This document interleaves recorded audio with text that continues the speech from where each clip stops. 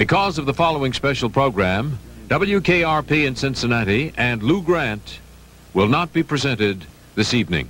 The following program was recorded at an earlier date for broadcast at this time.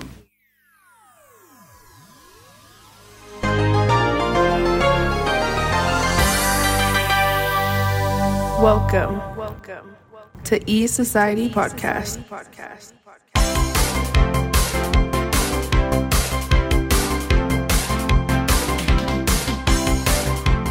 Hey, what's up? It's Azizu back again, E-Society Podcast. We talk TV, movies, comics, collecting, sports, and everything entertainment. And this is another end-of-year pod.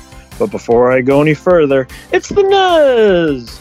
Yo, what's up, everybody? I know we should have had these out a while ago, but the storms, earthquakes, still got to tell that story. Air travel, everything is just fell apart. I know parts of California are underwater, and I don't know. People are saying getting ready to live like water world. So that's what they say. And Reno will be the new West Coast. Well, hopefully I'll have beach front property, but I don't want that. Susanville. I don't want that because everything would be underwater, including you. Right. So no, we don't want that. Damn, this coughing won't go away, everyone. But before we dive into anything else, we're recording this on January 7th. Shout out to my wife Renee. Birthday was yesterday. Happy birthday. Shout out. Happy birthday. Brother Zissou. He is, what are you, 50 now? I don't even know. Yeah. No, 44. Yeah, well, a few more years you'll be there. But happy birthday to my brother here. Hey. Him, I always got to thank him. I'll thank him some more at the end of all this. But yeah, we are here, everyone. Thank you, everyone that listened to the Disney Plus / One HBO Max and comic book movies. Thank you all. One of my friends reached out to me and was like, dude, really? I don't know why everyone's hating on Black Adam, but come on, man. I enjoy it. Yeah. Yeah. We're not getting any more, but just sadly what it is. Fuck. All right, everyone. We are going to do TV tonight. Yep. Well, I'll let you kick it off. You got 10 TV shows? Yeah, I got 10, and I got 4 that didn't make it. I'll mention it at the end so it doesn't spoil any surprise of what's to come. Coming in at my number 10 spot, a show I recently just finished. And honestly, when I finished it, it probably slid down the rankings because this show had a super strong start. I talked about loving it on the show, but it slowed way down. And Big Brother? No. Shout out to Indy. I definitely got to show Big Brother some love on this, just because Indy, I love you. The most time all year long on that. But my number 10 spot's going to go to FX's Steve Carell and Domhnall Gleeson starring The Patient. Like I said, if you've been listening to the show, you heard when this first came out, I was loving the show. Hella good. They hit it like beat by beat for the first few episodes. It's just hook after hook, and it keeps the tension and the drama up high. Basically, it's the story of this young kind of, you could say he's like a psycho, this young killer, Domhnall Gleeson.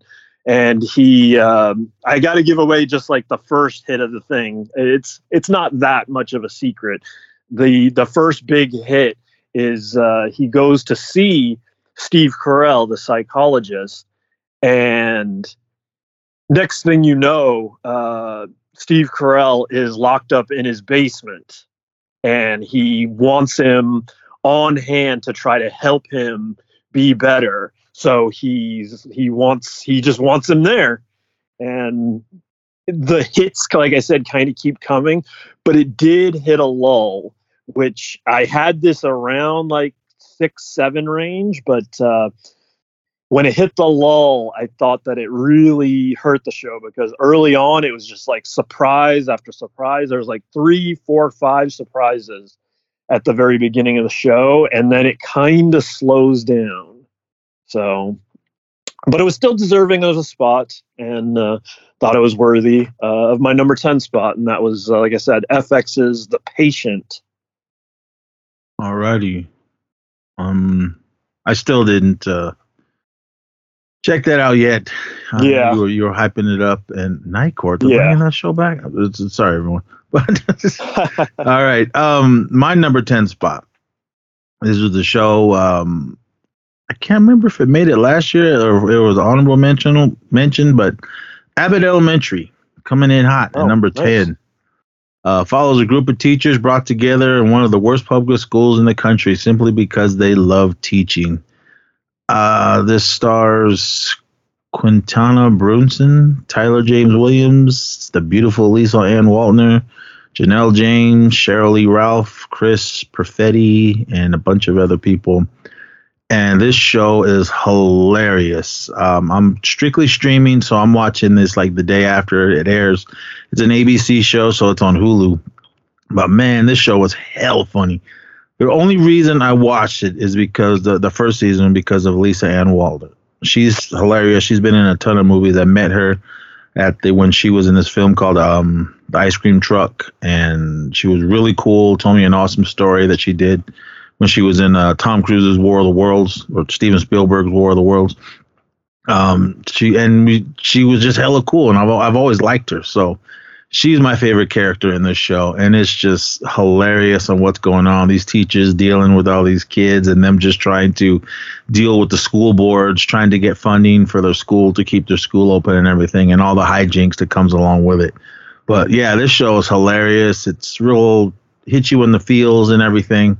I believe it takes place in Philadelphia. It's kind of filmed like Parks and Rec, because they're talking to the camera and they're like getting interviewed every now and then. So it's kind of like that. So, but if you guys haven't seen it, there's 2 seasons now, and it's hilarious. And I love this show. So it definitely had to make my top 10. I can't really think of, I guess I can think of some honorable mentions, but maybe I'll think about them as we get to the end of this list. Yeah, but number 10, Abbott Elementary. Yeah, I've heard a lot of good things about it. I haven't seen it yet. The one thing that made me really want to check it out, I don't know if you saw that episode yet, but my beloved Warriors, Andre Iguodala, I heard was in an episode. I don't know if he's in multiple. I know he's in one. I saw the clip. So I don't know if it's even just one scene, but I don't know if you saw that yet. I think it was just the one episode. Okay. All right. Moving on to number 9. Sticking with Hulu, just like my number 10 spot.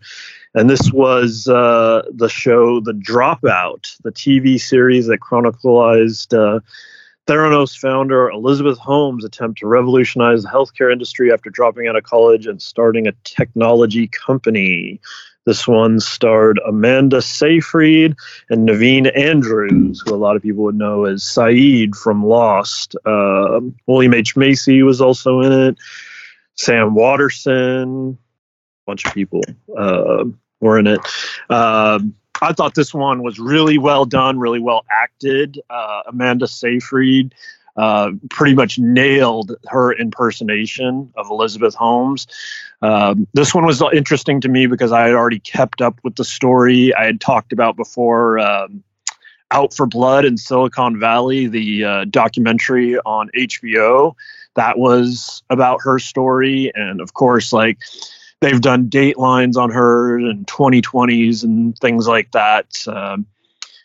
Real interesting, real life story. So it was definitely deserving of the show that it got here. And like I said, really well acted too. So thought it deserved a spot in the countdown because even for a story I knew, I thought they did a really good job telling it, and it kept me intrigued and into it. And it did bring light to things that I hadn't heard, even in like the documentary and things like that. So that was cool. So yeah, that's at my number 9 spot, and that's FX's The Dropout.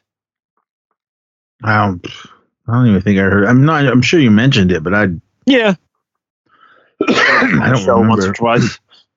Yeah, I don't remember it at all. But there's a lot on Hulu that there's I a want to watch. I'm still watching. I was just talking to Jade the other day. I was like, "You watch a lot of Hulu, right?" And because I was like thinking about which streamers I use the most. And I think Jade, one of Jade's most, she's nodding her head. Yeah, Hulu for her. Oh, good. You guys better be using it because I can't be the only one. Yeah. I'm all over the place. Paramount, Peacock, all that. Yeah, I've just been wrestling for Peacock and movies. But I'll give you a quick little honorable mention. The show's not over. It did start in 2022, but it's like right in the middle of it, and it is good. I've talked about it before. This was Alaska Daily. Oh, yeah. I didn't want to put it on the list only because the whole thing wasn't finished. Like, it's good now, but what if the last half is just garbage? So I didn't want to put make that sure on there. Yeah. But, moving on to my number 9 spot. This was a show based off of a book series from Tony Hillerman, and this is AMC's Dark Winds. Based on the Lephorn of Cree novel series by Tony Hillerman, is set in the 1970s. Dark Winds follows FBI investigation of a bank robbery in Gallup, New Mexico, and the Navajo tribal inquiry into the local murder of 2 native residents. Lieutenant Joe Lephorn is now Deputy Jim Cree, and Sergeant Bernadette, I can never say her last name, Manolento, I think, do heavy lifting around the reservation, which near Monument Valley. The strange behaviors of some of the residents and the newcomers intertwine with the personal stories as 2 men battle to focus on of evil and their own personal demons on the path to salvation. This show was awesome. I know some people were like, it's just a white guy's interpretation of what goes on the res. I get it. Yes, it was written. The stories were written by a white guy, but what can you do, man? I mean, we can write everything. I mean, and it just sometimes doesn't get picked up. But I understand when people are saying stuff like that. But we're an entertainment show, so I got to watch these things and bring them to your attention for those of you that don't know. The cast, Zahn McLaren, he's Joe Lephorn, Kyle Gordon, Jessica Matten, Elva Guerrera, Yana Allison, Rainn Wilson, Jeremiah Bitsui, I think that's his name. He was one of the dudes, and he's in Better Call Saul as well as Breaking Bad, one of Gus's guys. Ryan Begay, Amelia Rico. What's her name in this? I want to say Irene, but I might be thinking of another show. And friend of the show, Eugene Braverock, he's in this show. I had no idea he was in it until he popped up on the screen, and I was like, "Oh yeah, Gene!" So he was in the whole series, so it was awesome to see him in it. Kyle Gordon, he's awesome. I loved him in was my number 1 movie a few years ago. What the hell was that one? Zombies Up in Canada. Yeah. I know what you're talking about. Yeah, that movie. Yeah. I can't remember it. Elva Guerrera, awesome. She's in Reservation Dogs, and she played a young, a pregnant Navajo girl in this, so it was really cool. And Rainn Wilson, he was like just a sleazy car salesman. He was badass. But Zahn McLaren, he was pretty much carrying the show. But it was a good show. I liked what was going on. I wasn't sure if they were filming this on the res down in Arizona. But it turns out they were, because some of the stuff looked like green screen and on like how they filmed it. So I wasn't really sure, but turned out I did some investigating, and they did film it down there. So cool, right on. But the show was good. You can tell who's Navajo and who's not when they start speaking the language. Navajo is a really tough dialect to master. And it's only funny. I mean, I can't speak it fluently. I can understand it, but when I hear it from non-Navajo speakers, it just kind of makes me laugh. But it's still awesome to hear, and it's awesome to have this show. I did pick up the Blu-ray.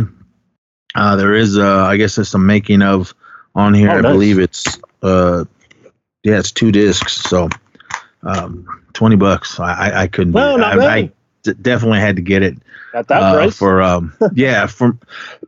for my collection of all my indigenous films and television shows. But yeah, this show's awesome. It is low at the list because I ran through this list with one of my friends, and she was like, I figured that would be up at the top. I said it was, and then I started seeing things that it just started to go down. I knew it wasn't going to be off the list, but it had to stay on the list. So this is as low as I can get it. But coming in number 9, AMC's Dark Winds. All right. So now I'm at number 8. I guess I didn't realize when I put this list together, the bottom 3 here on my list were all FX related. So back to FX, and welcome to Wrexham, the docuseries that chronicled the purchase and stewardship of Wrexham AFC, one of 2 professional football's oldest club, by 2 Hollywood actors, Ryan Reynolds and Rob McElhenney. This was a full 18 episode series, so that was really cool to see. I guess that was like part of the plan, like just in general, when they went about buying it. Part of the offsetting the cost of the series was that they were going to do this docuseries. So for better or for worse, but it really is interesting and intriguing, all the different steps, because also you have so many different players. You've got Rob McElhenney and Ryan Reynolds, but you've also got the players, and they bring in the new manager, and they bring in like a star, and there's all these elements to it. And when they bring in the star, like, he gets paid big time money, and then they cut to like 5 players like are sharing a house on their own, and they're watching their phone to see when their paycheck hits. So it was like an interesting, just like levels to it. And then of course, you got the Hollywood stars, but even right off the bat, they're talking about how, like, Rob McElhenney, he's like TV money, but he needed Ryan Reynolds, like movie star money and tequila money and cell phone money and all the revenue streams that Ryan Reynolds has. So, but yeah, it was cool just because it wasn't just a quick thing. Like, it wasn't just like a 6-episode thing. It was a full 18-episode thing. And it was really cool to keep up with. And they're still involved with it. They're actually bringing the club to the U.S. This year. And they're going to do a tour around the U.S. With Wrexham AFC playing all the MLS squads. So that's kind of cool. And I assume the series is going to continue. They're just going to keep up with, how they can do it. It was interesting, too, because right off the bat, they talked about how, like, this could be great, but in the end, we also could be, like, villains if this doesn't work out. So, but it's cool. I mean, it goes to show they do really want this to work out, because while I'm familiar with like how football, English football, soccer to some operates, like the way Wrexham AFC, the way they're set up, there's like the Premier League up top that everybody knows, and then there's a league under it, a league under that, and then one more under that. That's where Wrexham AFC is. So, and they work with a whole system of promotion and demotion. So the goal is for Wrexham to eventually climb the ranks and climb the standings.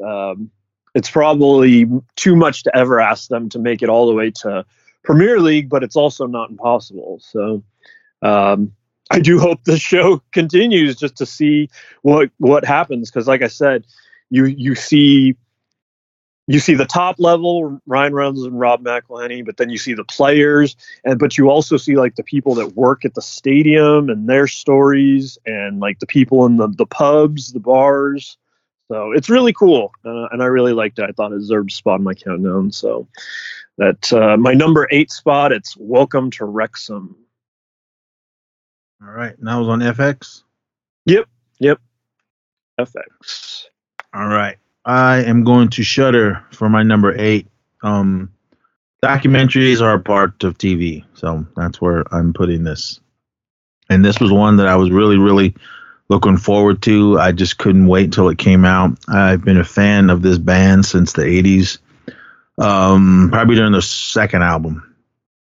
And I just love this. It was really emotional at times watching this. I mean, I spent pretty much in my teen years being a part of this band, not being in the band, but being a part of the audience, to seeing them over and over every time they came to the Bay Area. And then since they've been coming up here, I just saw them recently at Aftershock Fest. Wasn't the greatest set, but they were still awesome. And this is the Shudder exclusive. This is Gwar. The powerful story of the most iconic heavy metal art collective monster band in the universe, as told by the humans who have fought to keep it alive for over 30 years.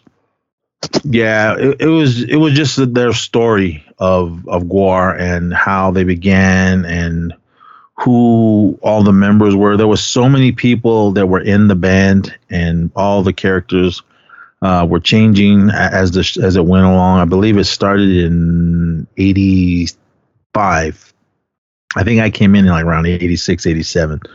But yeah, this band is tough, and this documentary was really good. I loved it because they pretty much talked to everyone on how it started, from just Dave Brockie being crazy with his band, and then this other guy, I can't remember his name, he plays Techno Destructo. He was the one that helped them make all the costumes because he was an artist, and then he was a part of the band. But then, if you've been in a band, Don Drakulich, I think that's his last name.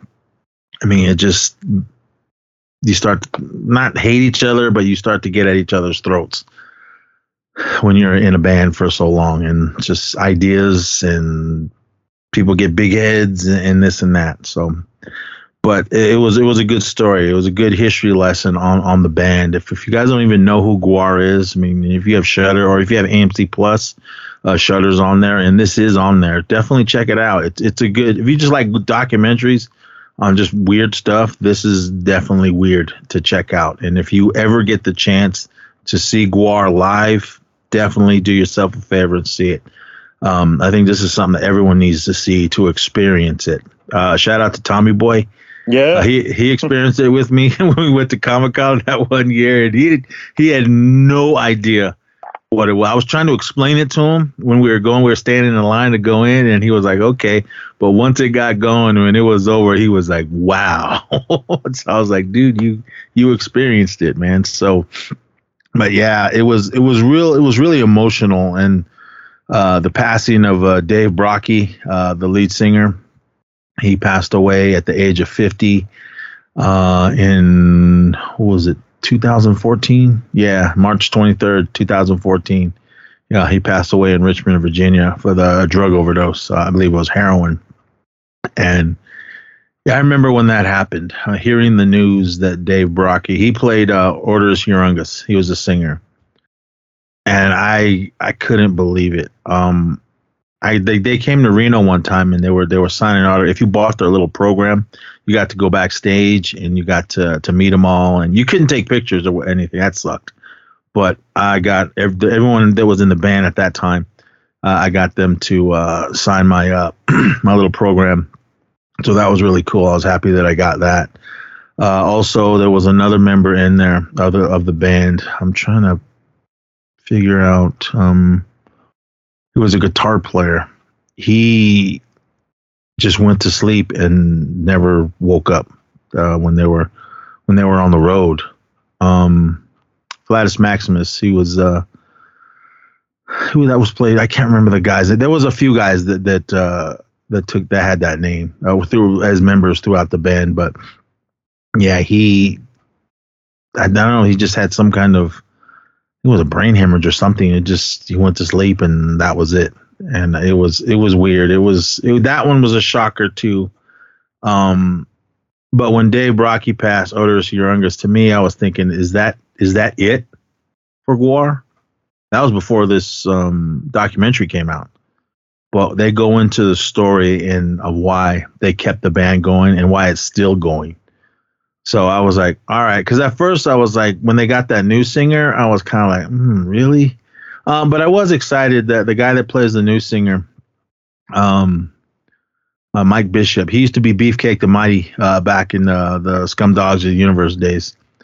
He plays Bolthlar the Berserker. He can sing. He's got a higher range.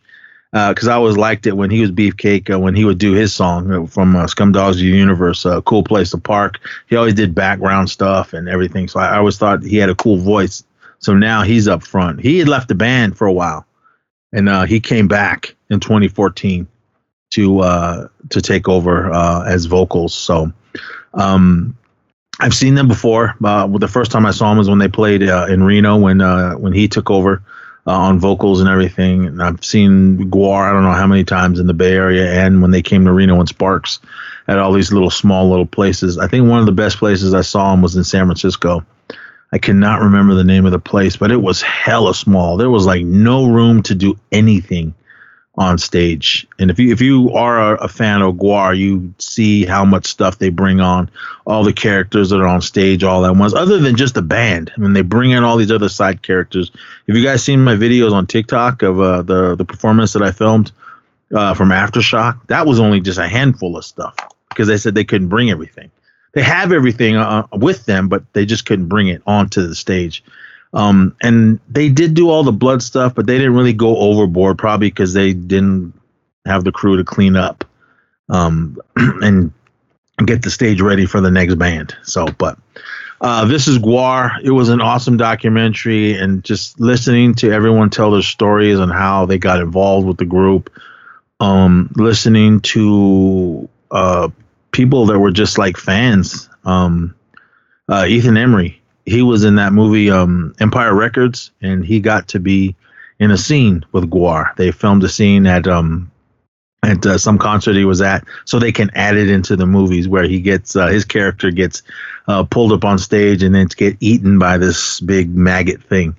And I remember I was talking to him at Texas Frightmare, and I asked him about that, and he was like, "Yeah, dude." He goes, "It was a live show, and they just brought me up and said they were going to film it because there was a video of it out there." When Oderus was like, "All right, you guys aren't going to get this, but here you go." So they started playing a song, and then Ethan Emery came out, and he was in his outfit that he wore in the movie, and he was up there rocking, and then they killed him. So, but that was really cool. And everyone else that was just chiming in on the stories and everything. Even Weird Al, he came in and gave his 2 cents on what he thought of the band. But yeah, this is GWAR. It was really good. It was an hour and 52 minutes, and I was just glued to the set. But I knew I was going to shed some tears when I got to the Dave Brockie part, or when Maximus when he died, the guitar player. But it was really good. I watched this documentary 3 times, and all 3 times I had tears coming out of my eyes. So again, if you have AMC Plus or Shudder, definitely check out This is GWAR. And that is coming in at my number 8 spot. All right. Keep it rolling with my number 7 spot.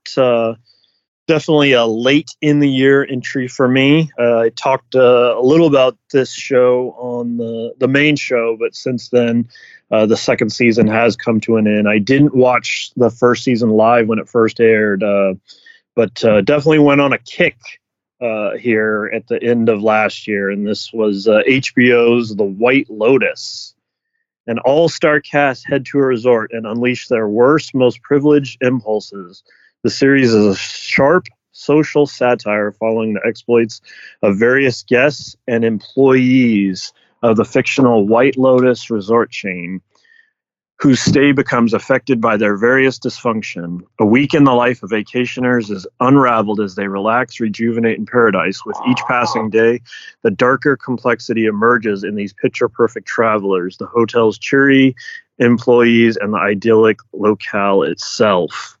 Like I mentioned before, each season appears to be like a different location. Season 1 was Hawaii. That was cool. Season 2, they went to Italy. So I was a lot more excited about the first season's Hawaiian location, but I did come around on Italy. And overall, I think the season 2 cast ended up being a lot more enjoyable as far as their stories and whatnot.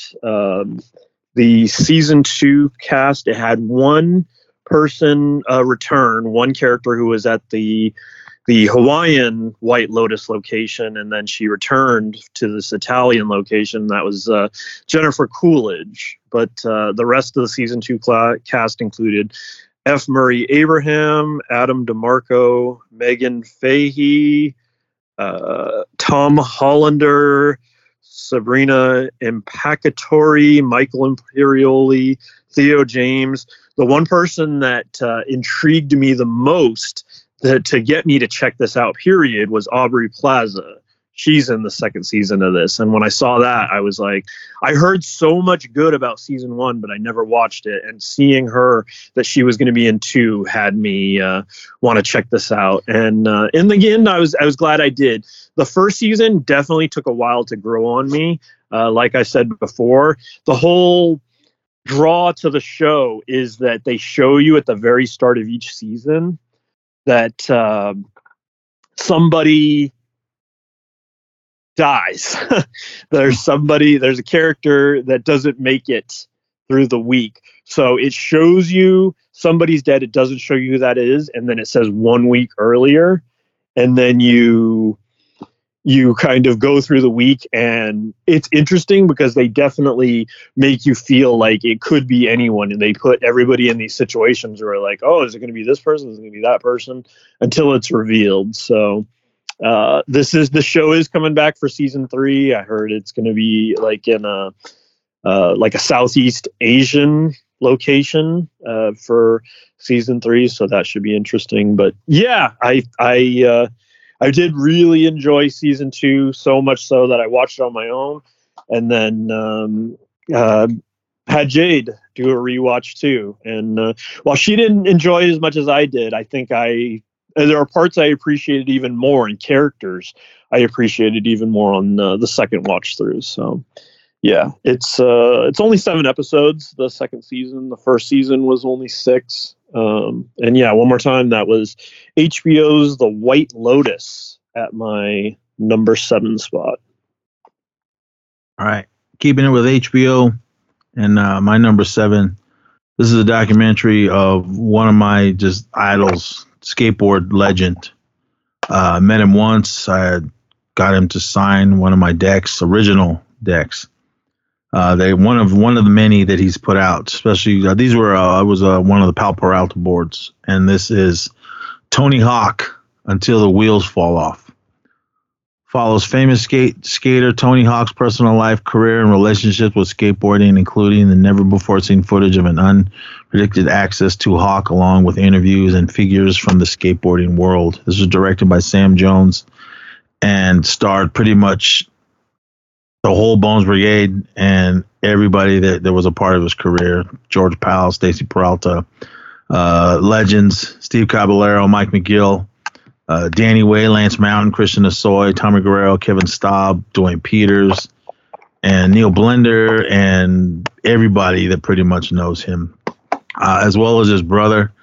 He came in and he did some stuff to talk to his wife. He had a few wives, and then they talked to his son, his oldest son, Riley Hawk. That was tough.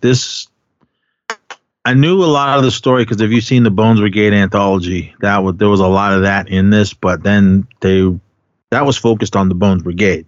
This was only focused on Tony Hawk. So I knew a lot of his story, but then this kind of brought some other things, more of his personal life about his marriages, and then when he started having kids, especially Riley Hawk, since he was there right when Tony's fame was starting to come back, X Games, video games, and all that.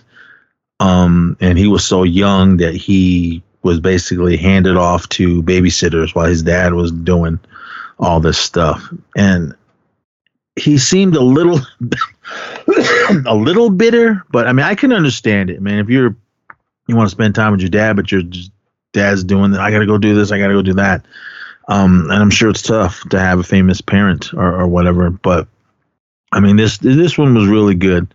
There was a lot of good stuff in it. Rodney Mullen, man, he's an interesting guy. He's an amazing skater, one of the best in the world. And I don't think anyone can touch what Rodney has done. He's done so much for skateboarding. And a lot of today's tricks is just something that Rodney Mullen had done. It's like years and years ago. And I mean, some people, we watch him now and he's over 50, probably pushing 60. And we're like, damn, man, he's still pushing it. He's still going out there. He said the best thing. Skaters are different. And that's where he came to the title. He goes, we're not going to stop. We're going to go until the wheels fall off. And that's true. Me, I'm 51. I have no end in sight yet. When I stop skateboarding is when I physically can't do it anymore. That's when I'll stop. And these guys just keep on going. Broken bones, a jillion concussions that Tony Hawk had. He's just had recently, within last year, he broke his femur and he came back from it. He's not doing all the crazy stuff yet, but I guess his femur didn't grow right, so they had to re-break it, and now has to go through all that again. And when we fall, man, when we're young, boom, jump right up, keep going. Now when you fall, we lay there a minute.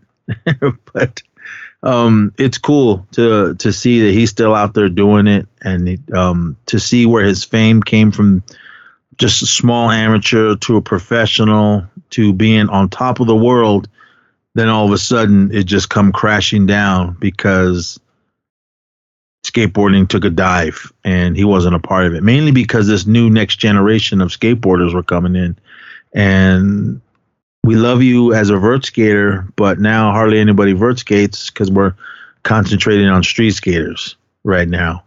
Because in the 80s and everything, 70s and 80s, it was all based on being competitions, on winning contests. That's how you got in the magazines. That's how they made videos of you, and that's how you got your name out there. But all that, I mean, today's different now, man. There's guys, you find your next writer on Instagram or YouTube or something, like, hey, this guy's awesome, man. Way to get him on the team. And then next thing you know, they got their own boards and they got tons of money and they're out partying. And there was a lot of things, some stuff. I mean, Stacy Peralta said it best. He goes, the worst thing you can do is the fame of skateboarding, mainly giving these young kids money. And I can understand that because when you're young, you're still living at home and you're just bringing in all this money, especially now with these young cats that have all these sponsorships. I'm not hating on it. I mean, good, get yours. Save your money, though. If any of you are listening, save your money. Because that's what Tony was saying. He goes, I wasn't saving my money. I was just blowing it on this and that. And there was times where he almost had to go bankrupt. To me, I think what saved him was the video games. When those Tony Hawk Pro Skater games came out, boom, just shot him up. He did an interview on the nightclub, and the host said, hey, man, how much money did you get from that game? And he was like, he was getting money. He was getting good checks. But I guess when he realized on how big it was is when the fourth game was about to come out. And the guy that was running that division for the Tony Hawk game said, here, your fourth game is about to come out. The other three are still selling, but we're going to put them, I think it was the classic modes when the games were in the green cases, like best ofs or whatever. I think there was... They put them out in bigger volume, and they were like $20. Because I remember rebuying the first Tony Hawk because mine cracked, so I had to buy another one again. But He goes, yeah. He goes, there's going to be more of this, but here's just a taste of it now, and slid him a check for $4 million. I was like, damn. and the money just kept rolling in because those games just kept coming out, and everyone, the last one, the revamped or whatever the hell it was called, that was a big hit, and I'm sure I got millions on that. They just took the first couple of games and redid them, made the graphics better. To me, it's harder because I found it harder. For PS1, it was simple. It was easy. I was so used to it. And then when PS3 came out, no, 2, when Tony Hawk Scare 3, the graphics were different. I had both versions. I had the PS1 version and the PS3 or PS2 one. So it was the graphics were way better, but it was a little bit harder. But man, those games were awesome. I loved them. But me idolizing Tony Hawk, he's not my favorite skateboarder in the world, but he would definitely be in the top 10 of my skateboarders that I love. And Nodis Coppas being number 1, and Gons being number 2, and Tommy Guerrero number 3. But all these guys, I mean, I grew up watching them videos, meeting them, watching them skate when they were really young, and then watching them skate now when they're older.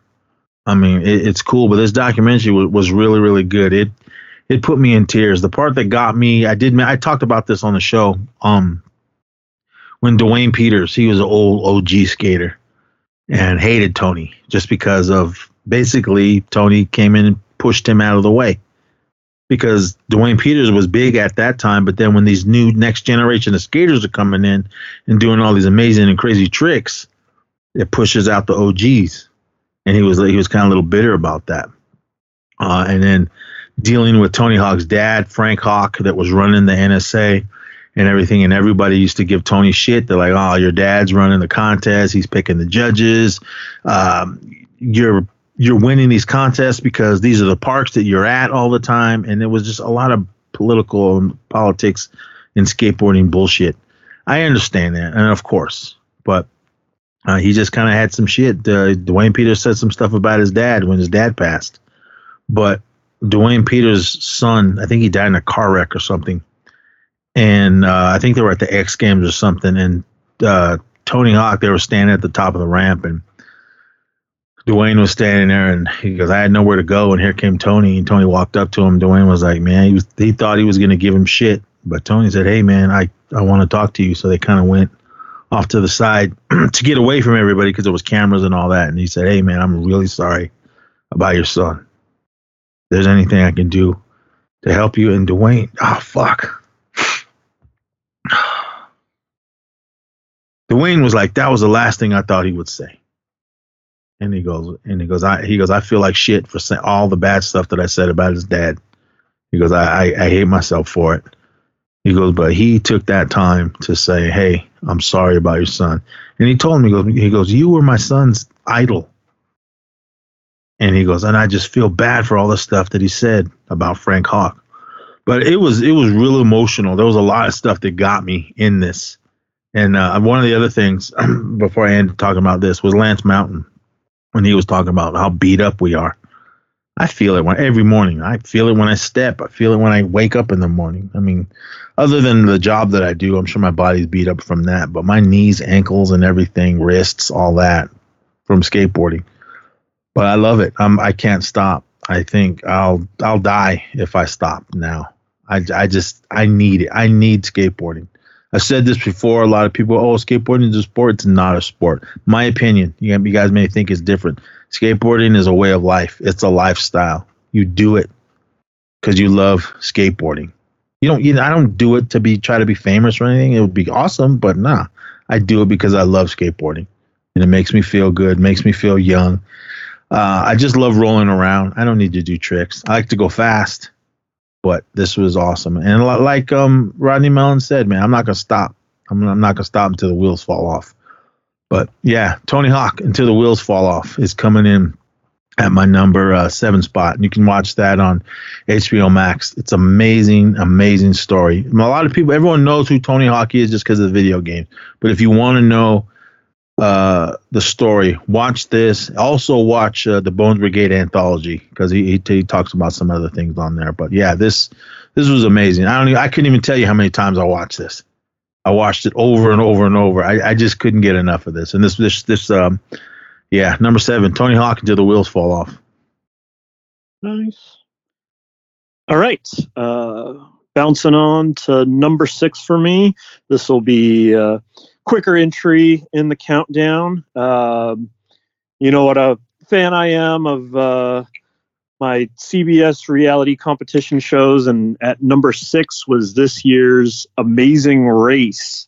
I talk a lot about Big Brother, but my favorite of the bunch really is Amazing Race.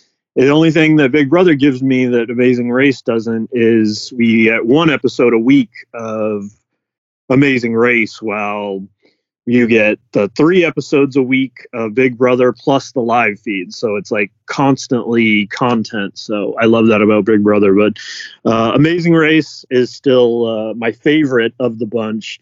And this season, even compared to almost any other, this is one of my favorite seasons, if not my favorite season of all time they've done. Loved it when it aired, and then I couldn't wait to share it with Jade when she came to visit here for the holidays. So got to watch it a second time with her, and yeah, it just completely lives up to the hype. I loved the teams. I always just loved the nature of the game, but what made this season special was the teams, especially Derek X and Claire. They were on the previous season of Big Brother, and then since then, Derek X was also on the Challenge USA, and now here he is again with Claire, who now their reality formed romance.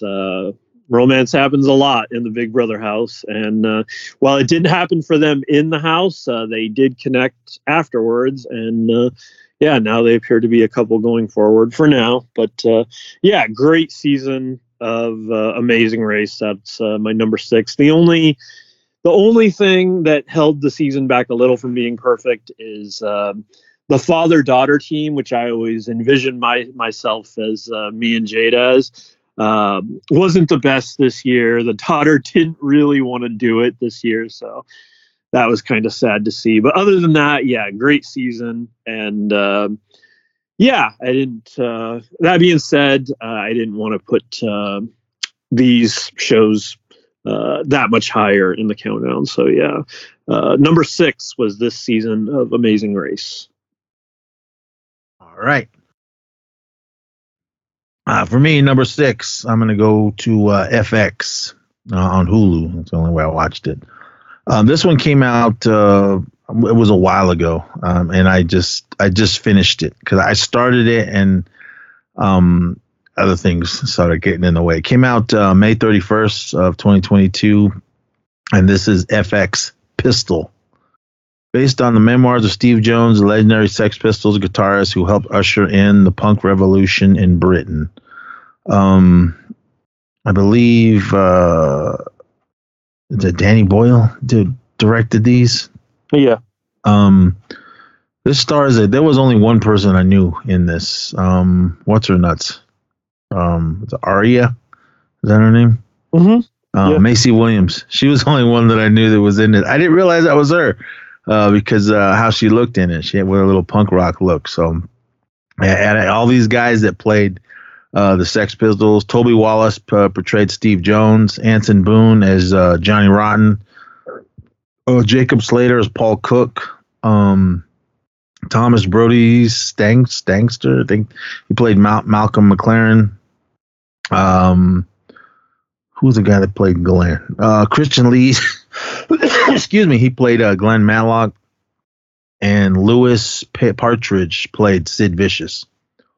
It was how many episodes was it? I think it was like 6 episodes. It was just a quick story of the Sex Pistols on how they began, who they were, who each band member was, and this was based off of Steve Jones' book Lonely Boy: Tales from a Sex Pistol. I need to read that book because there was a lot of stuff that was going on in this. I mean, there's been documentaries on Sex Pistols, and then the Sid and Nancy, of course. I thought this was going to be like a series and where they were going to stretch the story out to multiple seasons. No, this is 6 episodes, one and done. To the fame from how they began, how they started to where they got to, and then the demise, and it's just everything that fell apart in it. The death of Sid Vicious. It's not a spoiler alert. You know who the Sex Pistols are. You knew that was going to happen. The little bit that they deal with Nancy, that she's the one that was all drugged out with Sid Vicious, and I guess he killed her in a drug rage. It was weird. I mean, if you saw Sid and Nancy, that movie made it seem like Nancy was the one that got Sid Vicious hooked on heroin. I was watching one of those last 48 hours or whatever that show's called, and he was already into heroin because of his mom. She was a heroin addict as well, so it wasn't Nancy's fault. But did it help hanging out with Nancy? I don't think it did. But again, they focused mainly on Steve Jones, on his story and everything. But it was really good. I really loved what was going on. They really explained the songs that they had. They only put out one album. Never mind the Bullocks. Here's the Sex Pistols. It's an amazing album. I love it. After watching this little series, I was listening to that album over and over and over again. So it was really cool. I loved what was going on. It was really rushed because they only did it in 6 episodes. Each episode was like 50 minutes or something like that. So that was cool. I was glad it wasn't like a half hour. But I thought it was a really good show. It's just a quick little history lesson based off of Steve Jones's book on the Sex Pistols. From what I understood, the only ones that really signed on to this to say it was all right was Steve Jones, Glenn Matlock, and Paul Cook, basically the band.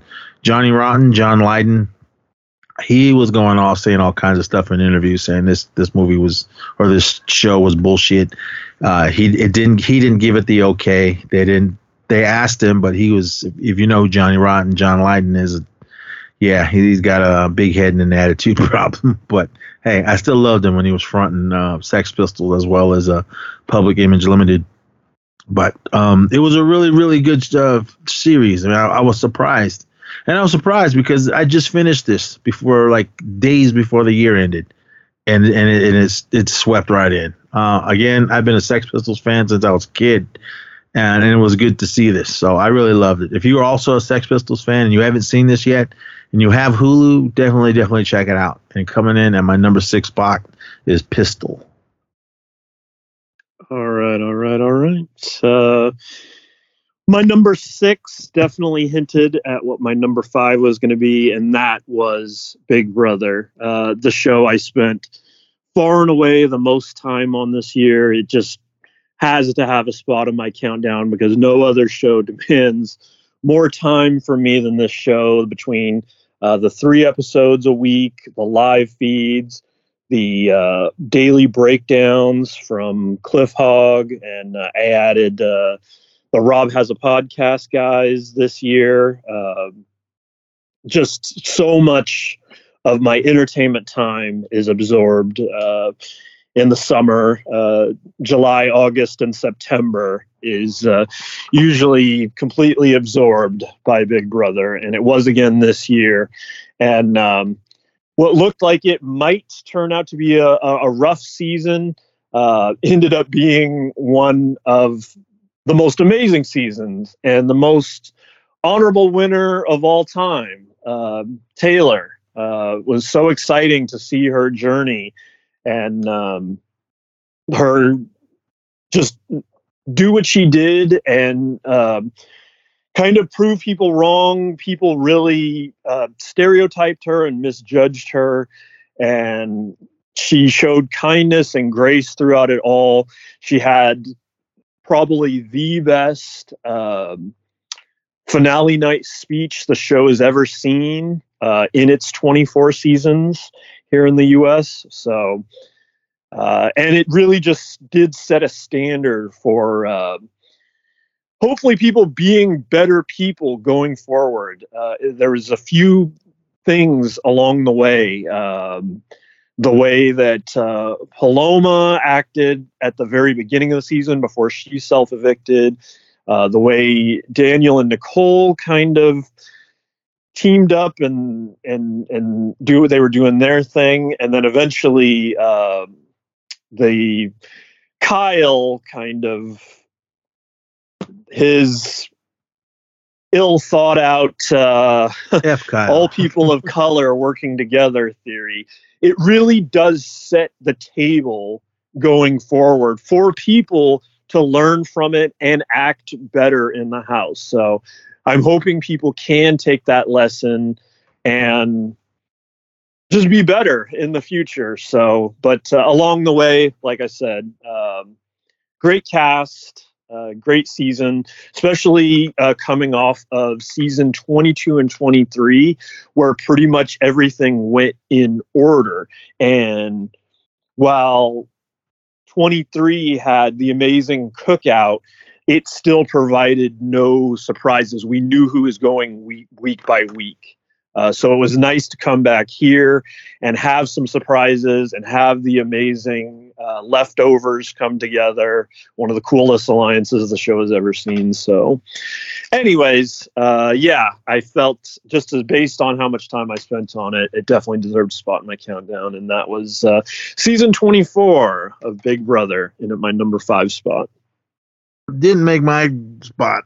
I came in somewhere in the middle. If you guys listen to all that and our anchor Big Brother feed, it was fun to do. Well, again, probably not. Shout out to Indy. She was the one that made me go, all right, I gotta see who this chick is. Yeah.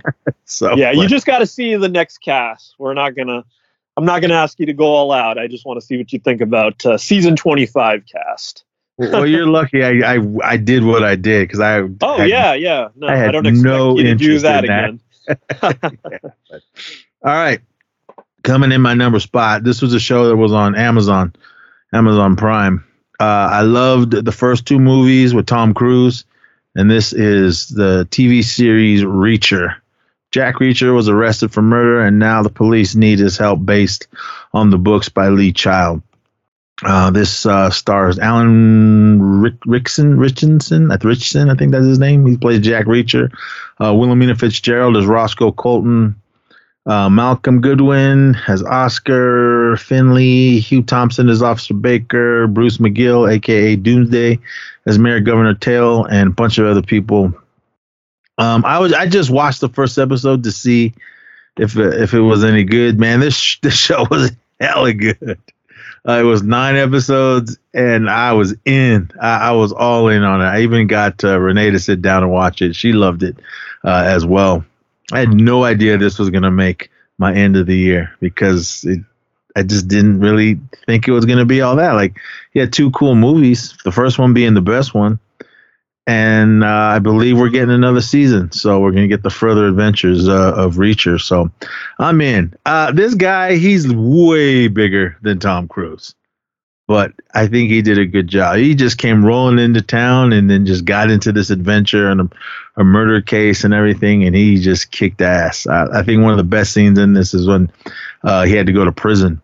And he just beat the hell out of all these prisoners that were in there. And they gave him his respect and left him alone. So, but yeah, this show was hella good. I want to watch. I only watched it once. I want to watch the whole season again. And yeah, that's coming in at my number 5 spot, and that is Reacher. Yeah, I did really enjoy that one too. I just didn't get to finish it, so definitely on my list to get done. I'll give away one of my runner-ups. I didn't finish it, so it couldn't make my list. That was another Amazon show, The Peripheral. So probably as soon as I finish The Peripheral, I'll jump over to Reacher and finish that. Cool. All right. Moving on to my number 4 spot. A little bit of a surprise for me, just because this was the first year I came in definitely with a little apprehension, a little unsure. The first 3 seasons, I couldn't have been more excited. Even season 1, I remember being just excited about the idea of it. But this was the first season I was a little cautious. And surprisingly, I felt it lived up to the hype. It really delivered, in my opinion, and that was season 4 of Stranger Things, cut across 2 releases. They released the first 7 episodes on May 27th, and then the final 2 episodes on July 1st. These were supersized episodes compared to previous seasons where the runtime was 40 to 50 minutes an episode. Just to give you a quick rundown, chapter 1 was an hour 18 minutes, 2 was 117, 3 was an hour and 3 minutes, 4 was an hour 18 minutes, 5 was an hour 16 minutes, 6 was an hour 15 minutes, 7 an hour 38 minutes, and then the final 2, 8 was 1 hour 25 minutes, and the final episode was 2 hours 19 minutes. So the content was there. I was a little wary at first that they were going to add a lot of stuff they didn't need, but in the end, there wasn't a lot I thought that was wasted time. Like, they did tell the story they wanted to and they needed to, and it sets us up well for the 5th and final season. So I'm back on board, and I'm looking forward to that. And yeah, Stranger Things definitely earned a spot in my countdown this year. Stranger Things season 4 at number 4. That show would be an honorable mention. Didn't make the cut for me. Not to say it wasn't good. It was awesome. Yeah. And the two songs were made such a cultural impact. Like, Back Out of Nowhere, Running Up That Hill, and Master of Puppets. Master of Puppets was always there, everybody. It was always there, but all of a sudden, both of them were like number 1, number 2 on the countdown. It was Master of Puppets kind is of like crazy to see, you know? Greatest songs ever written on one of the best albums. Probably my favorite album of Metallica's Master of Puppets. Right. It was cool to see it, and when I finally, I already knew it was there. When I got to it. But it was an awesome season. It sucked that we're not getting another one with Eddie. Who knows? Maybe he's alive. Maybe he's alive in the not underworld, right, but upside down. But all right, everyone, coming in at my number 4 spot. I know it made number last year. It got 2 spots because we got a season at the beginning of the year and then at the end of the year. But this year we got Cobra Kai season 5 coming in hot with a high kick in my number 4 spot. But I don't even need to go into what it is. Cobra Kai. If you guys haven't seen it, you better watch it. You got 5 seasons to get through. Season 6 coming, and I cannot wait for season 6. Some people are saying it might be it. If it is, cool. I'm it. I mean, you gave us 6 seasons, which I didn't even think we were going to get that. I mean, I loved the first season, and it was like, I think it was my number 1 show that year. But man, it was just so awesome in this. I just couldn't believe. But to bring back Terry Silver and Mike Barnes, oh man. Well, Terry Silver was in last season, but Mike Barnes came back in it. And I thought he was going to be a bad guy, but he was a good guy. Spoiler alert. But when he had his scenes, as well as Chosen wasn't to see last season, but he came when they were in Japan, but he came to America to help join in the fight. And he was badass in this. I can't wait to see what's coming. I watched this season twice. Talking about it, man, I want to watch it again because it was amazing. It was such, other than a nostalgic feeling to watch, to see Ralph Macchio again come back as Daniel LaRusso since 2018 when the first season came out. That was when it was on YouTube Red or whatever it was back then, but now Netflix took over, so got more money, and hopefully I would like more seasons, but again, if they end it with season 6, I'm not going to be mad at it. I'm going to be happy that we got 6 awesome seasons. And yeah, this is coming in at my number 4 spot, and that is Cobra Kai. You set? Yeah. Okay. That was it. Yeah, no, I was listening. I was like, okay. Anyways, number 3 on the countdown, headed back to HBO. And the world of Westeros, House of the Dragon gets my number 3 spot. An internal succession war within House Targaryen at the height of its power, 172 years before the birth of Daenerys Targaryen, who people would know from the original Game of Thrones TV show. This was 10 episodes that ran from August through October of this year. I didn't know what to think about this, especially after, Thrones was so fun during its run, but didn't really land its landing. So I was a little cautious about what we were going to get here, but I really enjoyed it. No surprise, they combined the idea behind their 2 most popular shows at HBO, Game of Thrones and Succession. You take that idea and mash it together and you get House of the Dragon. The interesting thing here too was they were definitely not cautious about moving through time.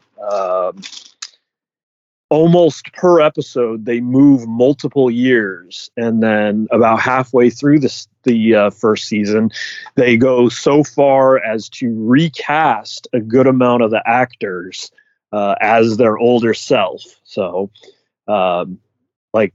teen characters one episode, and the next thing you know, they're like more like 30-ish. So,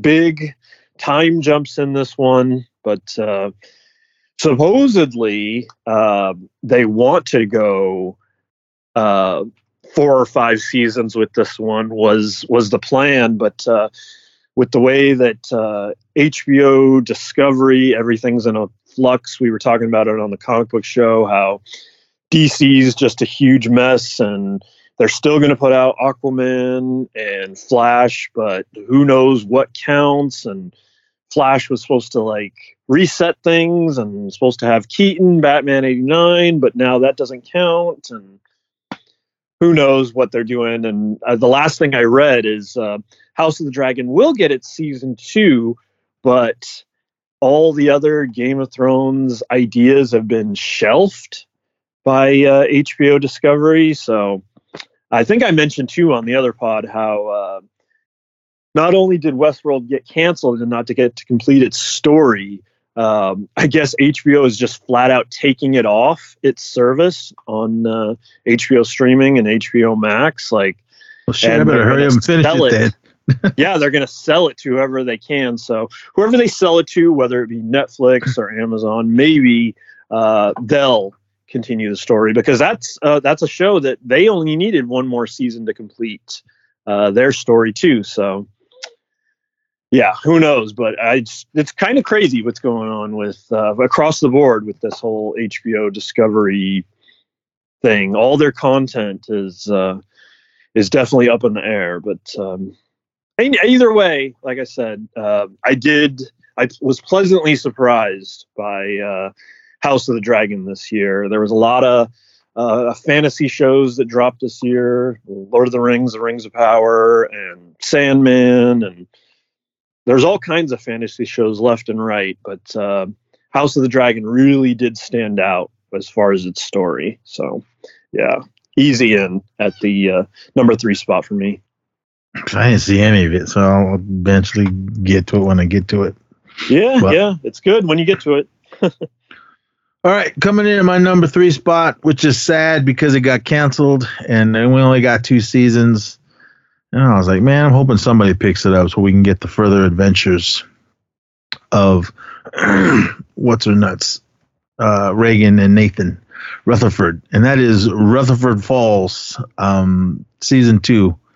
It was hilarious. A small town in the Northeast turned upside down when a local legend town namesake Nathan Rutherford fights the moving of an historical statue. That was the beginning. That was the first season, but there was just further adventures of what was going on in Rutherford Falls and all the hijinks and everything. Ed Helms was being Nathan Rutherford. Janice Schmading, I think his name was Reagan Wells. The awesome Jesse Lee is Bobby Yang. He was badass. Michael Greyeyes is Terry Thomas. These two are one of my favorites in the show. Julia Jones and Bobby Wilson. They played Sally and Wayne. And Dallas Goodtooth as Nelson. He came this season. And friend of the show, Geraldine Keems. She's in it as well. And Kimberly Guerrero, she pops up in this. And what's her nuts? Dear Woman. I can never say her name. Kenny Garrick, I think. Can I? Sorry, girlfriend. Something Horn. I can't remember. I can't pronounce her first name. She played Feather Day. But it was hilarious. And getting the news that it was canceled, I was like, man. So, I mean, we finally got a good show with positive native representation and writers and everything. And it was an awesome show. So, but I don't know what they're doing over there at Peacock. So, but yeah, it ended. But I hope they keep it on there or put them on Blu-ray so I can buy them and I can have both seasons. If it is, I don't know. It might be. But Rutherford Falls, awesome show. I love it. I can watch this. This is one of those ones I can just throw on it and have it in the background and watch it and still stop and enjoy and laugh at all the crazy adventures that they had in Rutherford Falls because it was an amazing show. Sucks again that it got canceled. But yeah, number 3, Rutherford Falls. Cool. Yeah, I've been meaning to watch it. I guess I better while it's still on Peacock. But like you said, who knows? Maybe it can be picked up somewhere and revived. It seems like maybe just like Westworld, that's like the nature of things now. If it doesn't work out one place, it can definitely be picked up somewhere else. Yeah, I hope so. Fingers crossed. Yeah. All right. My number 2 spot, my number 2 and my number 1 this year were ones I knew nothing about coming into the year. And usually that's what I love. I love when a show or a movie surprises me. And both my number 2 and my number 1 weren't on my radar at all, completely surprised me. So number 2 was The Lincoln Lawyer. I talked about this a lot when it first came out, and I've talked a lot about the movie, my love for the movie. This is... Did I tell you I watched the movie? No. Dude, that was hella good. So good. Yeah. So good. Oh, man. Yeah, it was. I was bored one night. Oh, man, let me just watch this and get it over. I forgot all about it until you brought it up. Now I want to watch the show. Yeah. Oh, man. I love the movie. I love Matthew McConaughey as the Lincoln Lawyer, as Mickey Haller. Here, this is also based off the author of the books. It's a series of novels, this story, The Lincoln Lawyer. Michael Conley's best-selling novels. He's also the one that writes Bosch, which is a TV show that airs on Amazon. And interestingly, there is a crossover between the characters. There is a Bosch in the world of Lincoln Lawyer too. It's not the same actor, so it's not a full crossover like that, but it's cool. This guy's, I haven't actually read this guy's work, but I have a feeling I'd like it. He has the whole kind of idea is these kind of play by their own rules. You got Bosch in the as far as like a police character, and then you got Mickey Haller, the Lincoln Lawyer, is kind of the same way. He's a do whatever it takes lawyer, but at the core of both of these characters, there's like an honorable guy who they may do whatever, but also they're gonna also do the right thing no matter what it may be. So that's what's really cool. All that being said, this is described as Mickey Haller, an iconoclast idealist, runs his law practice out of the backseat of his Lincoln as he takes on cases big and small across the expansive city of Los Angeles. Sidelines after an accident for almost a year, Haller is back in the courtroom recovering from a drug habit. When Hollywood lawyer Jerry Vincent is murdered, Haller inherits his practice, including the defense of Trevor Elliott, a tech billionaire accused of murdering his wife and her lover. But as Haller prepares for the case that could launch him into the big time, he also learns that Vincent's killer may be coming for him next. So there's elements that remind me of the movie, but this also is a thing of its own. And also on that matter, the main actor, Manuel Garcia Ruffalo.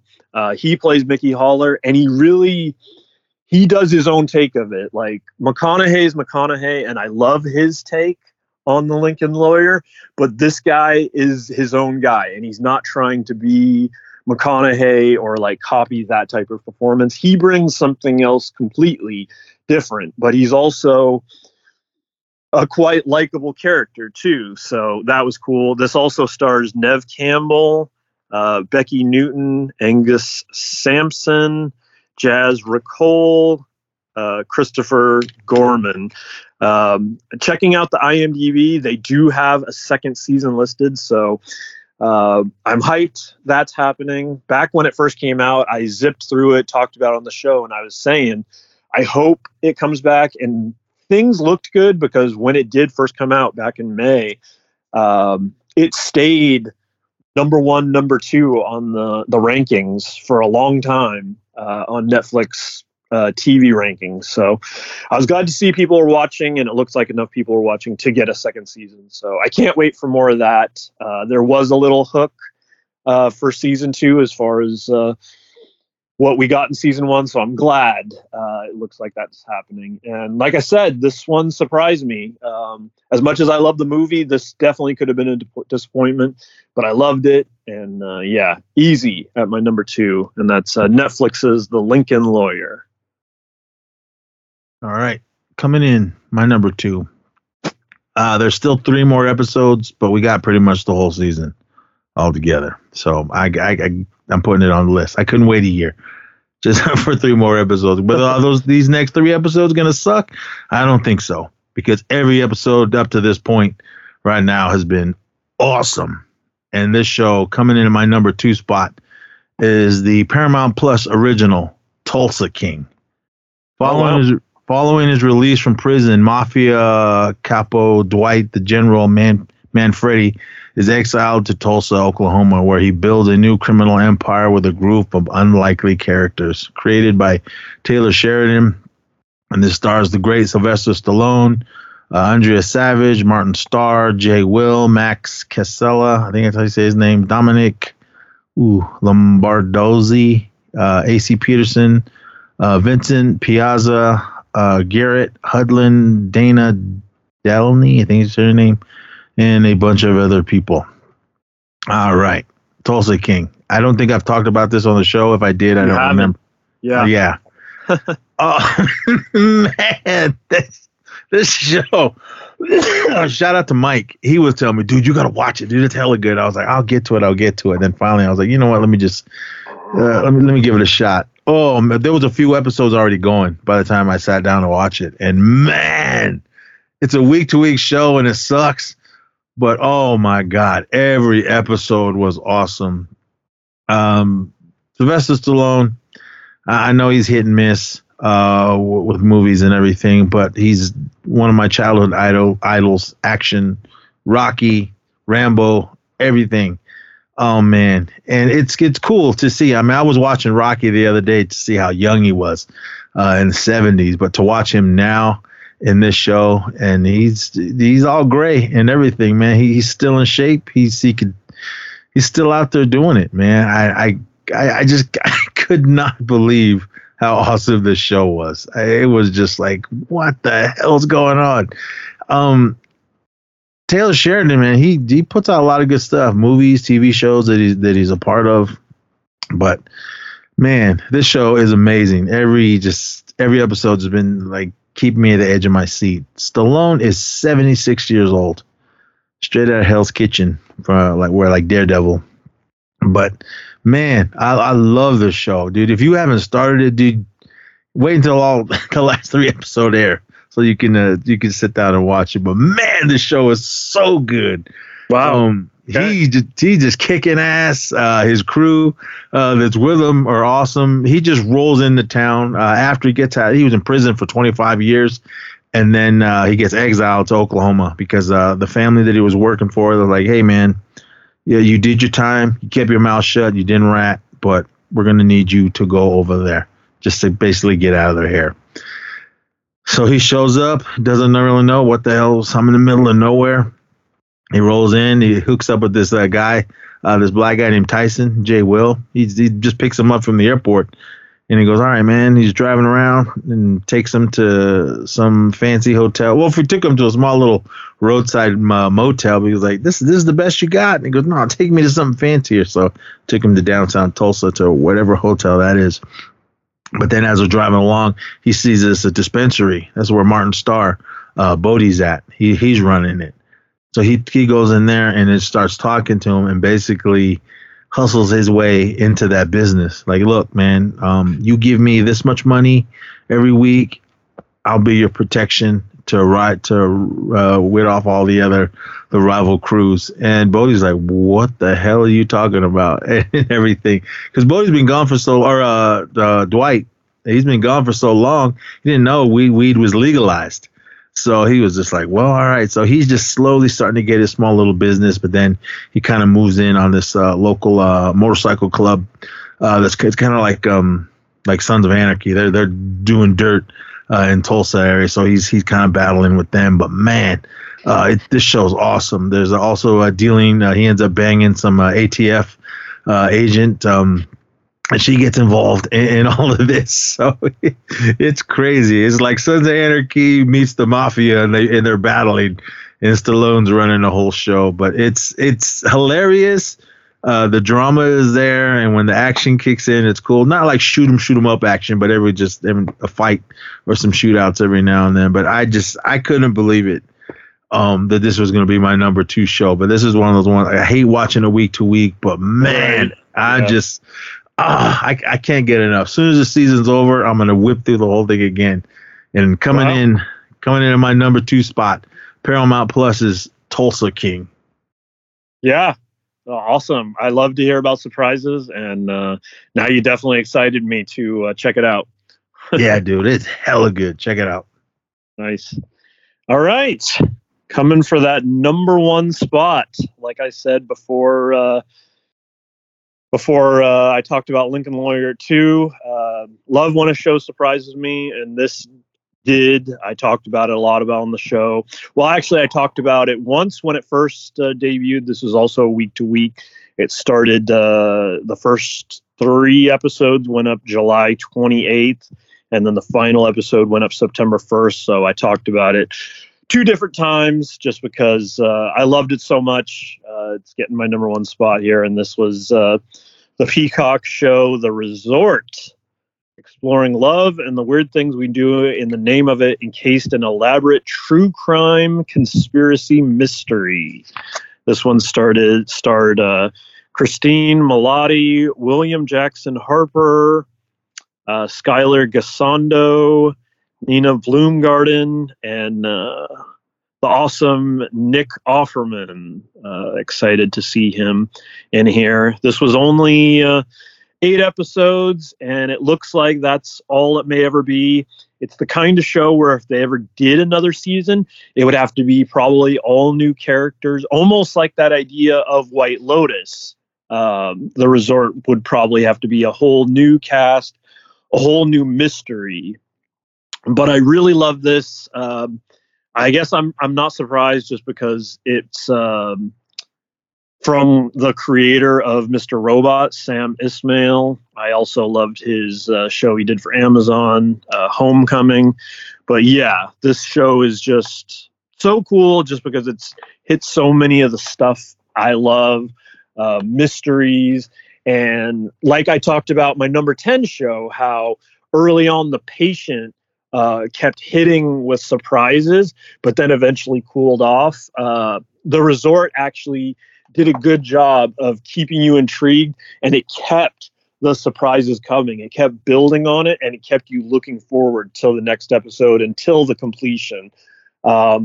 It's a little bit romance. It's a little bit mystery.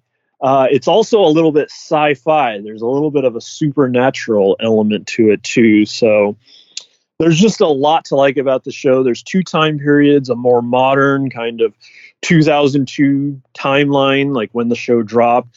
And then I think it's 2006, 2007 era timeline too that they deal with. So there's multiple timelines. And even that was interesting just to see things like the smartphone technology of the time, and like people even asking like what a selfie is in that era. And it's like, man, come a long way as far as that kind of stuff goes. But yeah, like I said, this one was also a lot of fun. I've caught up with so much shows with Jade during her visit here. I'm actually surprised. This is my number one show here, and I've only watched the first episode over with her. But yeah, far and away, this was my number one show this year, The Resort. I loved it so much. And yeah, I definitely will probably be revisiting the show, as it is my number one show. So yeah, loved the show, and I loved the surprise of it too.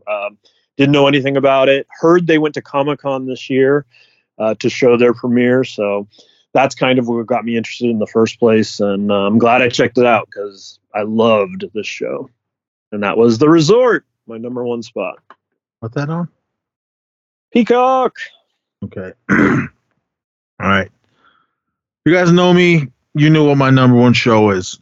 Yep. And this is FX Reservation Dogs. Had to be.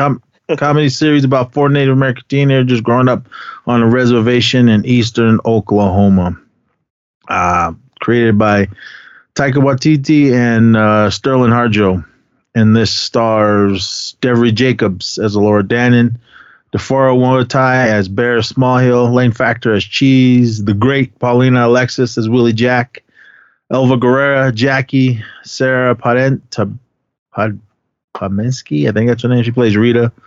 Lil Mike and Funny Bone, Mosi Miko, Zahn McLaren is Big, Dallas Goodtooth as a Spirit, Kirk Fox, Kenny Boy, the great Gary Farmer, Uncle Brownie, John Proudstar as Leon, Willie Jack's dad, Jenna Schmierding as Bev, Jude Barnett, Bone Thug Dog, Jake Marcy, White Steve. Shout out to Xavier Big Pond. He plays Wheeze. I met him when I went to the season, the first 2 episodes premiere in Oklahoma. And man, this show is awesome. I loved it. I loved the first season. That was my number one show last year. Shout out to Geraldine Keems, friend of the show. But this season, the first season was good. It was amazing. I loved it. I loved every episode. But this season was a little bit rougher with some of the episodes. Just had me in tears and had me in happy tears. The first episode, The Curse, that was really cool. The second one, Run. Roofing, now that one was awesome. But this, 1, 2, 3, it was the 4th episode, Mabel. It was when Laura Dannon's grandma was sick and she was passing away. Just brought the community together and everything. And oh my God, I cried my eyes out with this episode. It was just so sad, but at the end, it was really happy what was going on. And I wish these shows were so much longer. Each episode was longer, but I mean, you give us what you can give us in 20 something minutes. But that episode was probably my favorite episode of the season. The next one, Wide Net, when the Antis go wild at the IHS conference. That part was awesome. The episode 6, the decolonization episode. This made me laugh the most because it was all the kids. They were sitting there at a youth summit and listening to these natives that come that just, I was like, I've been there. Like these guys, shout out to what's her name from Prey, Amber Midthunder. She comes in and she's just like, yeah, we're spiritual and this and that and everything. And when you're a kid, especially kids from the city, who are sitting there listening to these people like, what the hell are you talking about? But yeah, shout out to her character. Yeah, she was from the Bay Area, so that part made me laugh hella hard. A lot of my friends go, man, I felt bad at that part, man. I felt like someone took a shot at me. But I laughed at it. I thought it was hilarious. But Stay Gold Cheese Boy, that was really cool. This is where the plot thickens when he was dealing with Big, and he got I think it was ecstasy or something. I can't remember. He drank some of that was in the soda that Kenny Boy and those guys were making, and he went on a spiritual journey. But it was really good. Offerings, when Willie Jackson went to go see what's his name's mom in prison. That was Daniel's mom. That was a real powerful episode. It had me in tears as well.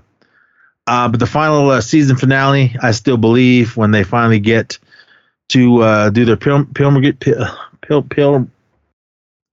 or whatever you call it, to California from Oklahoma. They finally get there for Daniel's. It was just one of his wish for them to finally get to California, and they finally get there, and all hell falls apart there. But the way the season ended was amazing. It was awesome. It was sad at the end when they were all in the water, hugging each other, and then Daniel standing there with them.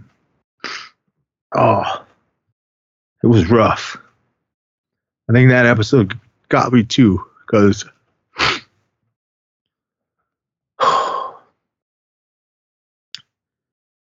it's been 10 years now.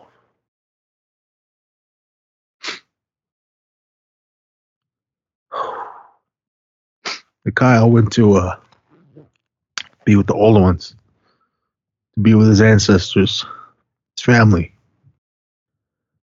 But the Pacific Ocean, was Kyle's favorite place to go to.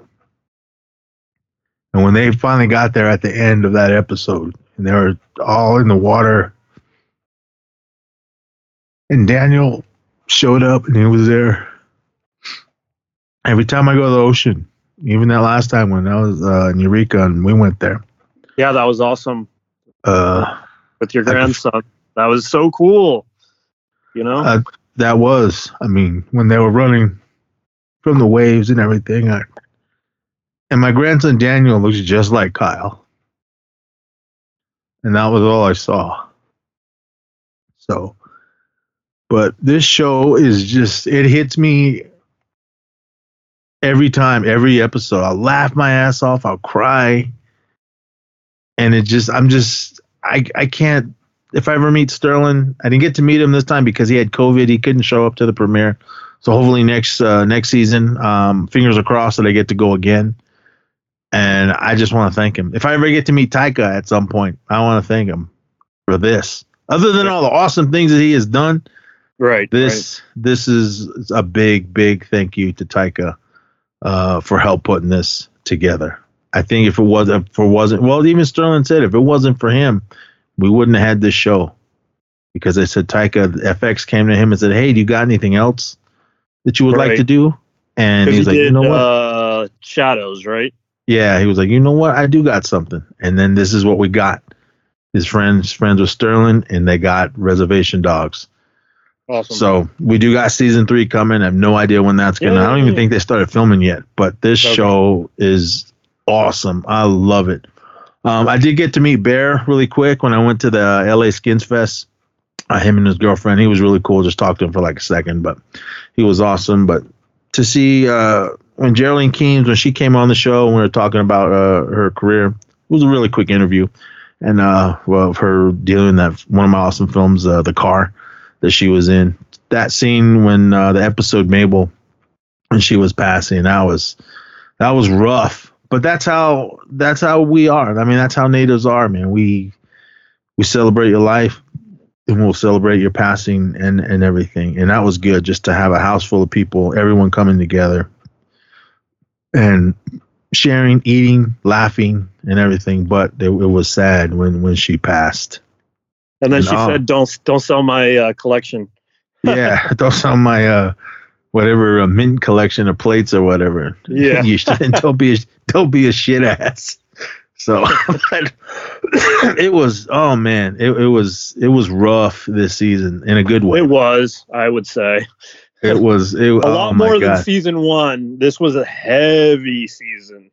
Yeah, it was real. I was like, oh, but it was awesome. Everybody in it, these young brothers and sisters that are acting in the show, is just awesome. And shout out to Cheese with his awesome taste in music, Guar and Sade, and all the other crazy T-shirts that he wore in this thing. It was awesome. But Willie Jack, Paulina Alexis, she's my favorite. I just loved how hardcore she is.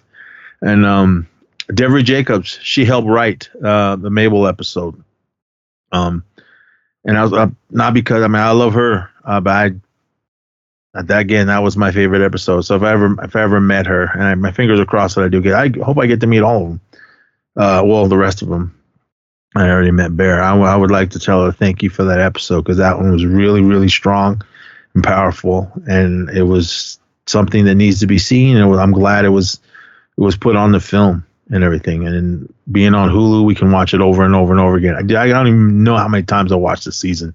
Wow, nice. I watched it straight through first few times, and then I just started bouncing around doing episodes. And right. Mabel was the last one that I watched the other night, and just sat there. I mean, I knew it was coming, but it was like the first time I watched it, and just fucking tears coming out of my eyes. But Reservation Dogs, number one. Will it be number one again next year? I'm gonna say yeah, probably. but right. But there's a lot of good TV. I hope Reacher makes it back to this list. So let me read back my list. Number 10, Abbott Elementary. Number 9, Dark Winds. I'm not sure if we're getting another season of that, but I don't know if we do. I'll watch it. Number 8, This Is Guar. Number 7, Tony Hawk Until the Wheels Fall Off. 6, Pistol. 5, Reacher. 4, Cobra Kai Season 5. 3, Rutherford Falls Season 2. Tulsa King. And number 1, Reservation Dogs Season 2. Yeah. What do you got? All right. My number 10 was the FX show The Patient. Number 9 was also the FX show The Dropout. Number 8, once again, FX, Welcome to Wrexham. Number 7 was HBO's The White Lotus. 6 was CBS's The Amazing Race. 5 was CBS's Big Brother. 4 was Netflix's Stranger Things Season 4. 3 was HBO's House of the Dragon. 2 was Netflix's The Lincoln Lawyer. And number 1 was Peacock's The Resort. Real quick, I wanted to say my 4 that I wrote down. They were definitely in contention, and I thought about putting a few of them in place of The Patient. But in the end, The Patient had a strong enough start to hold on to its 10 spot. And a couple of these I didn't finish. I didn't finish The Old Man, but what I saw, I did really like that FX show. The English, the show on Amazon, that was really good too. I just didn't finish it, so felt like I couldn't put it on the list. The same with The Peripheral on Amazon. Didn't finish it, so couldn't put that there. I did finish Rings of Power, and that seemed like a really divisive show. People seemed to either love it or hate it. There was a lot of hate for it. While I didn't hate it, it also didn't blow me away. There were a few cool things, a few surprises, but it didn't make me want to revisit it. I don't know if it's a show I would ever revisit again. I would watch the second season. I assume that's coming, but didn't do enough to make my list this year. You remember any other quick hits?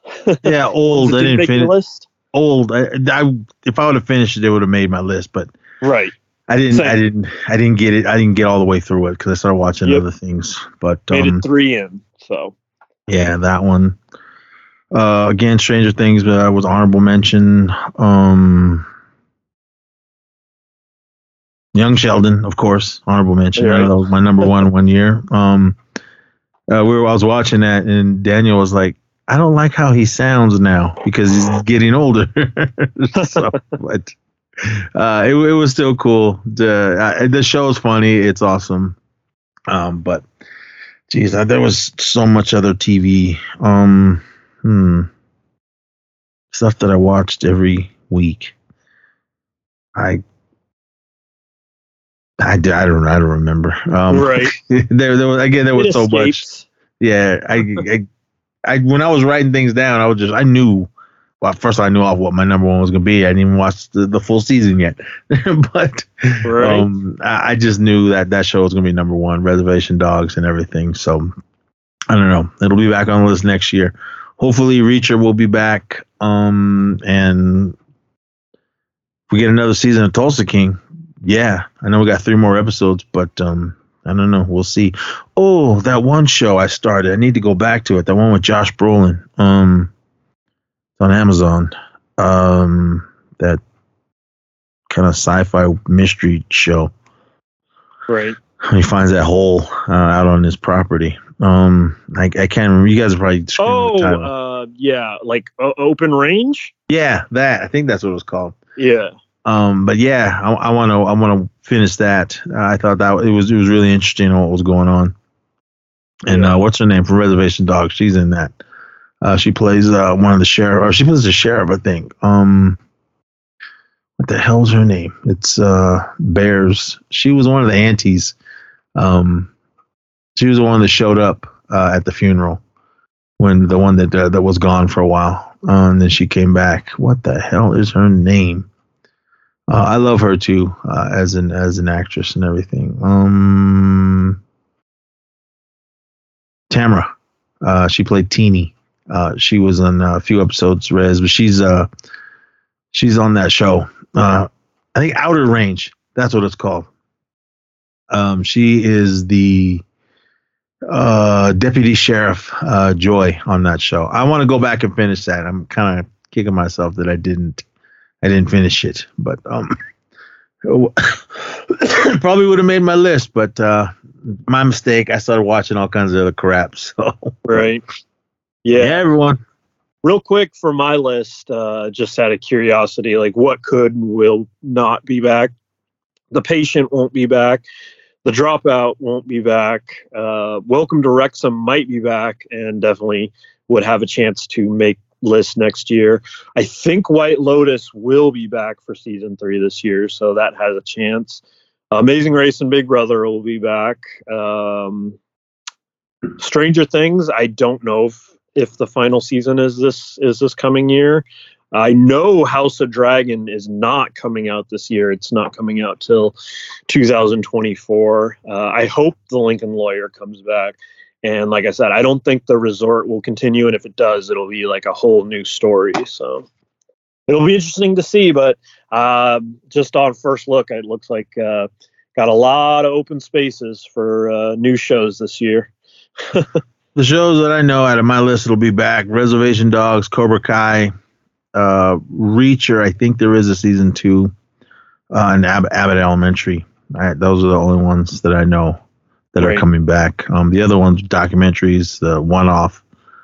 Rutherford Falls got canceled, so I don't know. We'll see. That'll probably be more new stuff. And kicking myself, I didn't finish Outer Range or Old Man, but yeah, I need to finish Old Man. But I'm an old man, everyone. So, but yeah. But with that is it. This episode for our best of 2022 television. We got one more episode for you. We're doing the our best top 10 films, but you know what? Let's do this really quick. Do you have a sports moment? That's TV. Yeah, mine's easy because you just never know when these things come around. And it was the Warriors championship. It definitely wasn't for sure. It wasn't guaranteed. I remember talking about at the start of the year, the start of last season, how one thing's for sure, the Warriors aren't winning the championship. I thought we were going to be competitive, but next to our 2015 championship, this 2022 championship was definitely my favorite. Who knows? It could be the last one we get. You never know when that's going to be. They've had a pretty on and off year this year, as far as they've got the best home record in the league, but the worst road record in the league. They're playing about 500 basketball, but so are a lot of teams. If the playoffs started today, we would be the 6th seed. We wouldn't have to play in the play-in tournament. So still plenty of time to go. Still waiting for Steph to come back. Still waiting for Wiggins to come back. But yeah, just that championship run was incredible. And it was like that 15-1, like it had never happened. That was the craziest. That was the most unbelievable. That was the most special, of course. Like, first Warriors championship of my lifetime, and it just never felt like they'd ever get to that level. So that was amazing.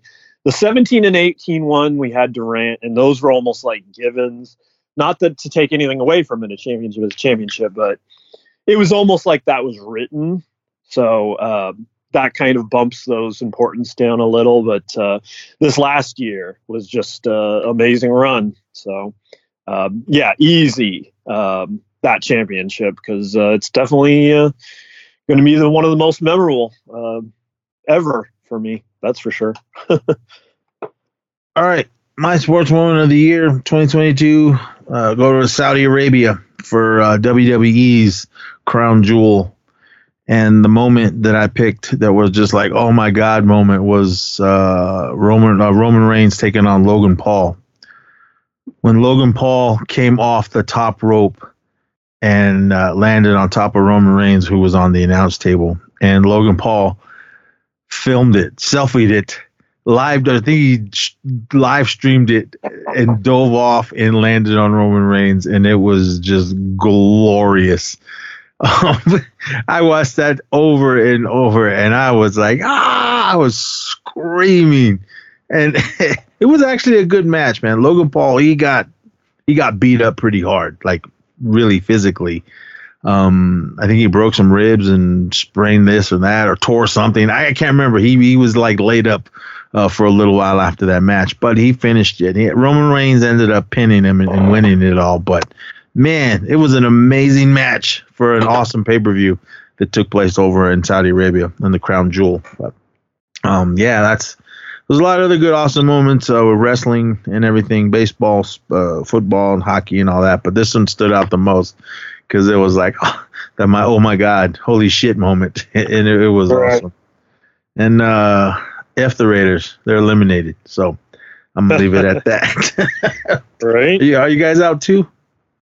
Oh, yeah. Yeah, we've been out. Even before we were mathematically eliminated, we weren't going anywhere this year. It's such a lost season too. It's just so crazy because Mr. Unlimited. It's just for nothing. Like, we don't even get a good draft pick. Our draft pick goes to you guys. So the worse we are, and we're pretty bad, that pick goes to you. I think you guys are we're probably right there, either second or worse or third worst record in the league. That's the number 2 or 3 pick in the draft for the Seahawks. Just gifted. Just gifted. We're hanging in there. I think we got to beat the 49ers if we want to continue, but fingers are crossed. We got roughed up by them. Shot. Yeah, we got roughed up by them twice. So hopefully we can pull it out and move forward, and hopefully go the whole way so we can hoist the Lombardi Trophy. But oh man, check out Chiseled Adonis. Shout out to him. That's how I get all my football news for his YouTube channel and all his little craziness that he does on that show. I can't wait. Even his basketball stuff, the NBA stuff, check all that stuff out. It's hilarious. But yeah, Crown Jewel, Jake Paul and Roman Reigns match. Awesome. But all right, everyone, that is going to be it this episode. Please come back for more. We got one more episode, top 10 movies, and I also throw in my top 10 horror movies of 2022. We're also going to talk about just one of our favorite moments of the year that we've done, and favorite pop. I have 2 in mind, really, but okay. I don't know. I mean, I don't know. We'll see. We'll see, everyone. But yeah, come back next episode. Damn. Come back next episode for all that. Sorry about all the coughing, everyone. I don't know. It just won't go away. But no, I'm not sick. Knock on wood.